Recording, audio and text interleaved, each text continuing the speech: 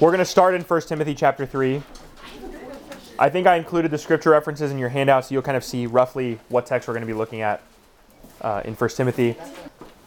But now we are on session 4, which is Poets and Warriors. I think this is a picture of what men ought to be like in the church. And so I just want to read quickly, let's say, a foundation for men and their roles in the church, and then we're going to take it from there. So it's 1 Timothy chapter 3, verse 15. It's Paul writing to Timothy. He says, "If I delay, you may know how one ought to behave in the household of God, which is the church of the living God, a pillar and a buttress of truth." Now, Paul's use of the language household indicates a family. And what he's saying is the church is the family of God. So I'm gonna suggest, and I think that the rest of 1 Timothy supports this idea, is that the church is patterned after the family structure. In terms of headship, male-female roles, things like that. The church is patterned after the family structure.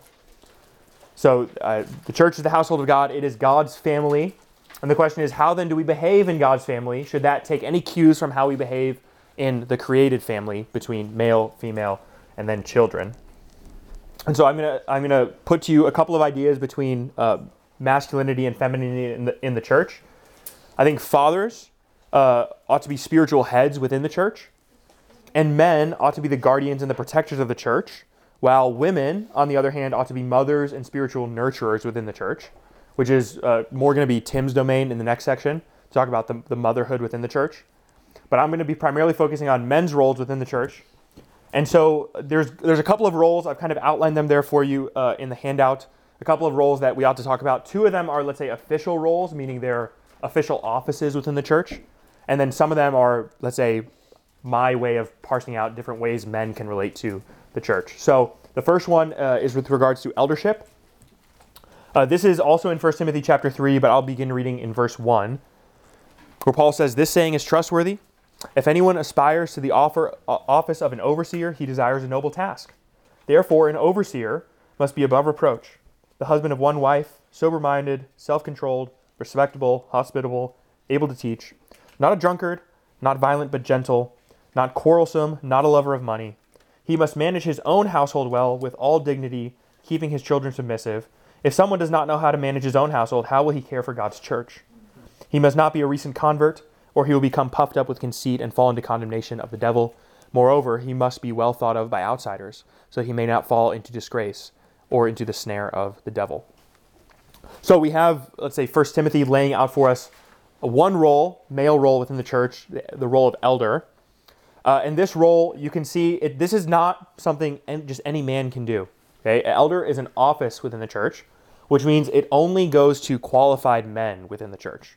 So there are men who can be members of the church, and then there are men who can be elder qualified within the church. Those are kind of two distinct categories.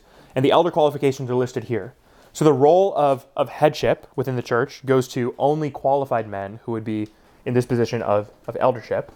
And maybe a simple way to think about this, often we hear the term pastor or bishop or overseer. Some churches will kind of define these different ways. All of that is really one term in Scripture, elder, and they're kind of used distinctively. So a pastor is an elder, is a shepherd, is an overseer. They're kind of all interchangeable terms and offices within the church. The reason I say that, the verb that is shepherding or to shepherd is only ever commanded of apostles and commanded of overseers in the church. So you have a position in Acts where the command is shepherd the flock of God, which is entrusted to you. It's given to apostles within the church. And then you have example at the end of the book of John where Christ meets with Peter and he says, "Feed my sheep, feed my sheep, feed my sheep." Christ is saying, "I'm a shepherd. Now you are responsible for shepherding the church in my stead." So it's only given in those two roles to people who are going to be in the role of overseer.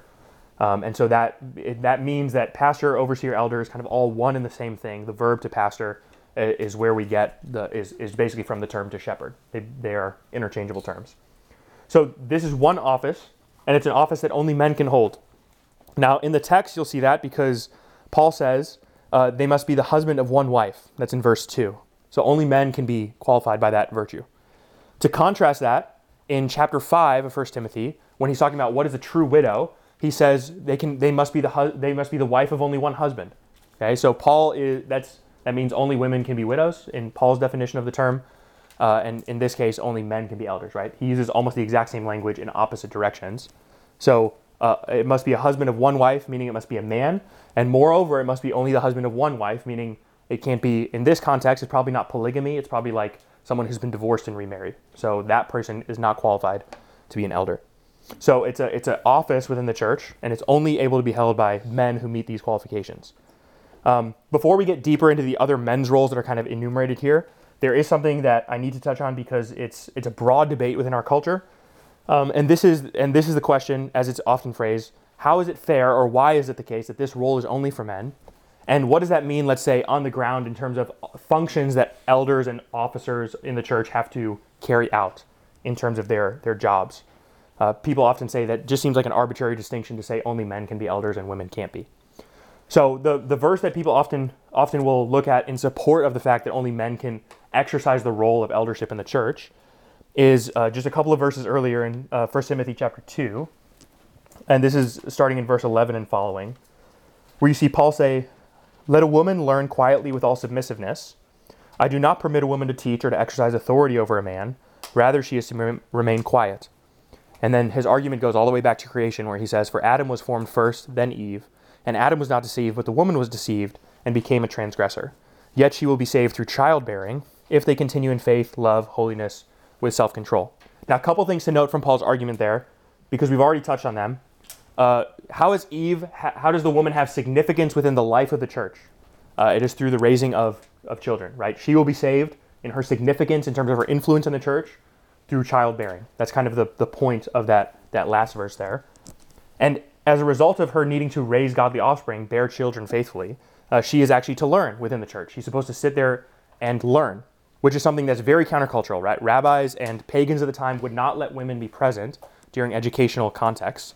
And so Paul's actually giving a very countercultural command to say women should be present learning. But he gives creation structure for how women ought to learn, in that they are not to teach over the men, would say within the context of the church. You see that restraint or that barrier put in verse 12, where Paul says, "I do not permit a woman to teach or to exercise authority over a man." So this means that the woman's silence is not objective, absolute silence in any context. It means her silence is relative to the prohibition, you can't teach or exercise authority, which means if you're gathering together in a church setting, women can sing songs out loud, okay? They're not just to be totally silent. They can pray in the context of the church, because everyone can pray in the context of the church. They can read scripture, they can sing worship, they can share testimonies. These are things all Christians can do. So the silence is in relation to, they're not permitted to do this kind of teaching in the church, the specific kind of teaching that Paul is prohibiting. Women are allowed to carry on ministry in the church, is my point. They're not supposed to be quiet all the time, never able to speak. But there is one thing that is off limits to them in this specific prohibition, which is the office of elder overseer, specifically the functional aspect of that office, which is preaching. So we know, for example, that women are able to teach within the church. They can be gifted in such a sense. I'll talk about that in just a moment. But the office of elder is primarily exercised in the preaching and teaching of God's word within the church. And thus, this sense, teaching in such a way that exercises authority over the body, is off limits for women. So they can't, let's say, get up on a Sunday and preach from the pulpit, because that is teaching that exercises authority over the body. Now, there are more specific questions that you can delve into, more specific contexts. But one commentator on these verses and this reality has said, the church ought to model submissiveness by submitting to these verses. So men in the church model submissiveness to their wives and to women by submitting to these verses, even though these verses are very countercultural and make men uncomfortable. Men would rather, I think, say, no, we're going to ignore these and we're just going to do whatever culture says. So men actually model the submissiveness that they're going to ask of their wives and of women in the church by submitting to this command from Jesus to actually have these prohibitions. So we can then ask the question, okay, if preaching's off limits, what about other situations that might come close to that kind of thing? What about guest preaching? So the regular office of administrative preaching in the church is tasked with elders. What about if someone comes in on a random Sunday and teaches? Is that the same caliber of authoritative teaching? Or we can ask the question, what about in small group settings, smaller groups, where it's a shorter session or you're studying the word together? Can a woman speak in that context and give an insight into the scripture and even exhort if it's a mixed group together? Or you can ask the questions, what about in seminary, right? If a seminary has men who are learning how to be pastors, well, does that mean a woman could hold an office in a seminary and be a regular faculty at that school? Or is that actually kind of barring on the limits of some of these things? And I think in all of those cases, all those questions I've just raised, we have to give at least some deal of liberty to how the church figures out what is right and what is not. Because what Paul here is prohibiting is preaching. And then within our culture, we have many things that the church engages in terms of teaching ministry that don't actually neatly fall into the category of preaching. For instance, the Sunday gathering of the church, where that's the primary gathering of the church where preaching is had, that is objectively preaching. But then you might say, well, what about other contexts where the church gathers to teach, right? These other things that I've enumerated here, Bible studies, small groups. Is it okay for a woman to teach in those settings? And I think that we have to honor with discernment what the distinctions are that Paul outlines. For instance, we have an example in Scripture where women are told, we're told about women teaching a man, and this is the context of Prisca and Aquila teaching Apollos more accurately the things of the Lord. This happens in the book of Acts. Apollos goes on then to become a dominant teacher in the early church, actually rivaling Paul and Peter in terms of influence. But he's corrected by Prisca and Aquila, and of those two, it's often the case, it's asserted, and I think rightly so, that Prisca is usually the one who's put in a dominant thrust in those teaching moments. So Prisca is, let's say, mothering Apollos into right and sound doctrine. So in some sense, she is teaching him, but she's doing so in a feminine way. She's doing so in a feminine context, which is very different than, let's say, if Prisca was to get up in the gathered worship of the saints and preach, right, a sermon. So I think that the way that you walk this out well is that women ought to engage in teaching ministries which reflect femininity and not try to usurp that and embrace masculinity. I think that's kind of the pattern that is laid out here. So that means in any kind of mixed group setting where you have men and women present, you ought to be careful or wise or shrewd women how you engage in teaching in those instances.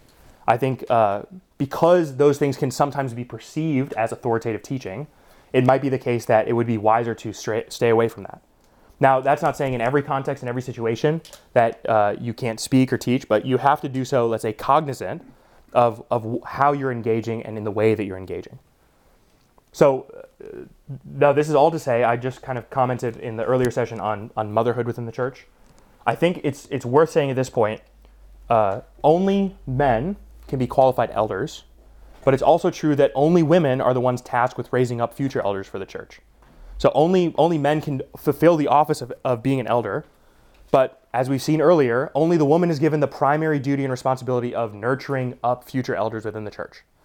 Imagine if Christian women didn't do their duty, it's really hard to grab someone after college, train them in all the ways they need to be trained, and then put them as an elder within the church, right? So imagine if someone is raised from childhood with those qualifications. Now you have women producing essentially that faithful next generation. Only women are tasked with that. So elders are only men, and I want to say a little bit more about, let's say, the qualification of elders, or let's say their role and engagement within the church. Elders are in some sense teachers, but I kind of outlined this is both, let's say, teaching, poetry. They're engaging in the intellectual world with the church, but they're also warriors in the sense that often the ways that elders need to engage in ministry will seem harsh to the congregation that they are engaging in ministry with. Now that doesn't mean that elders have an unlicensed excuse to be brutal or harsh for no reason, but the very same attributes that make an elder good at defending the sheep from invasion are often attributes which will make the sheep uncomfortable.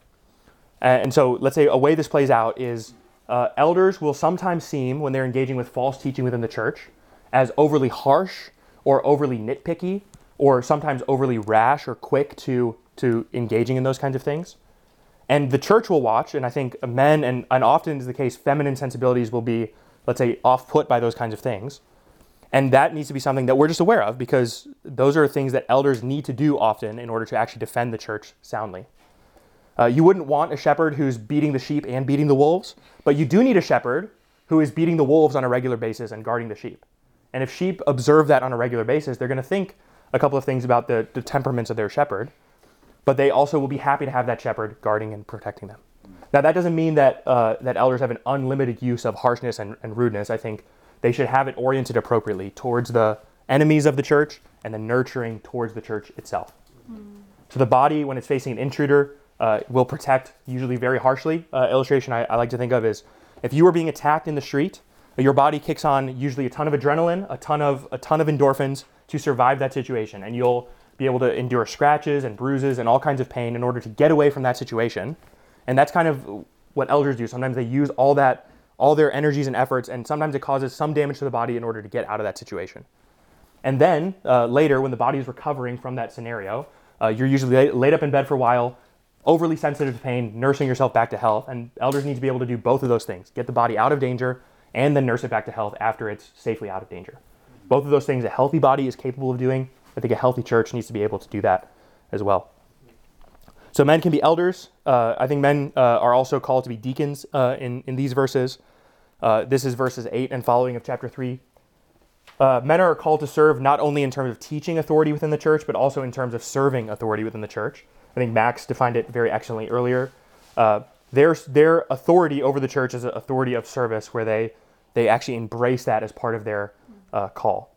This office of the church, I think, is needful today because so many people lust for the center stage scenario on Sunday, but many people don't like the idea of having to serve behind the scenes in obscurity. And I think men could model what it looks like to actually do that well, first and foremost, before asking anyone else to do so. The other role, I think this is kind of me. Those are the two official roles. These are some other roles I want to hit quickly. Men as heads of household. Men are given these two official offices within the church, deacons and eldership. But every man, I think, in the church is called to be a leader within their own home, which means that godly men ought to take up the call to prioritize the spiritual growth of their wives and of their children. Family worship, the attending of church, serving the wife so she can actually go out and fellowship with other women, taking care of the children, pursuing the wife's heart so she knows what a taste of God's love for her looks like, pursuing the wife's mind so she knows, so that she is guarded in terms of what she reads, what she listens to, cultivating her own knowledge of scripture and theology. That's all falling on the husband, right? You cannot punt that job to someone who gets paid on staff at a church to do that. They cannot substitute that role or responsibility. So husbands, you are to read books with your wives or books that your wives are reading and read the Bible with them. Engage her mind in a way that is actually cultivating her knowledge of Scripture. If she's outpacing you, that's your problem, not hers. So you got to talk to them about their church, sermons. You got to pray with them. You have to let them see you praying. And you shouldn't be afraid to be seen on your knees in a position of weakness before God, pleading on behalf of your family and your wife so that God would provide blessings for it. This is a man's role, one of the things they ought to do. It is the kind of man that is described, if this kind of man that I just described was the average man in a church, you would immediately be able to fire 90% of pastors within the American church. And then you would have a lot more money freed up for missions and for mercy ministry. And frankly, a good chunk of the pastoral load should be rightly offloaded to men within the homes. It's men being absent and passive that causes the church to need another staff position, another pastoral role to be filled. So you have heads of household, you have spiritual fathers. This is now going on beyond the biological connections. You can think about 1 Timothy in the introduction where Paul says, Timothy, you are my true child. A spiritual father is someone who raises and disciples other men within the church. I just want to hit quickly one last one, spiritual brothers. This is how men in the church, I think, ought to relate to one another as peers and to their sisters in Christ in the Lord. Now, I want to say a couple words on this, given that we've not addressed singleness or anything like that. But spiritual brothers, how you engage with women within the church, is something you need to be particularly careful of. You need to consider how women in the church ought to be treated, and the responsibility for the care of women in the family and the church would fall to both the father and to any sons that the father raises up. And so it is the case within the church. Women within the church should feel cared for, respected, and honored by their brothers in the faith. And maybe one way of doing that would be that men, you shouldn't treat women in the church as though they are also men and should have male sensibilities. So if you would engage with other men in a certain way, in a certain demeanor, with a certain tone, and there are women present around that, you need to be sensitive to that because women don't have the same sensibilities as men. And brothers wouldn't put their sisters in kind of crass brotherly talk because it's just not appropriate for those situations. And men can model as spiritual brothers what it looks like to honor women by honoring them in those situations where both are present.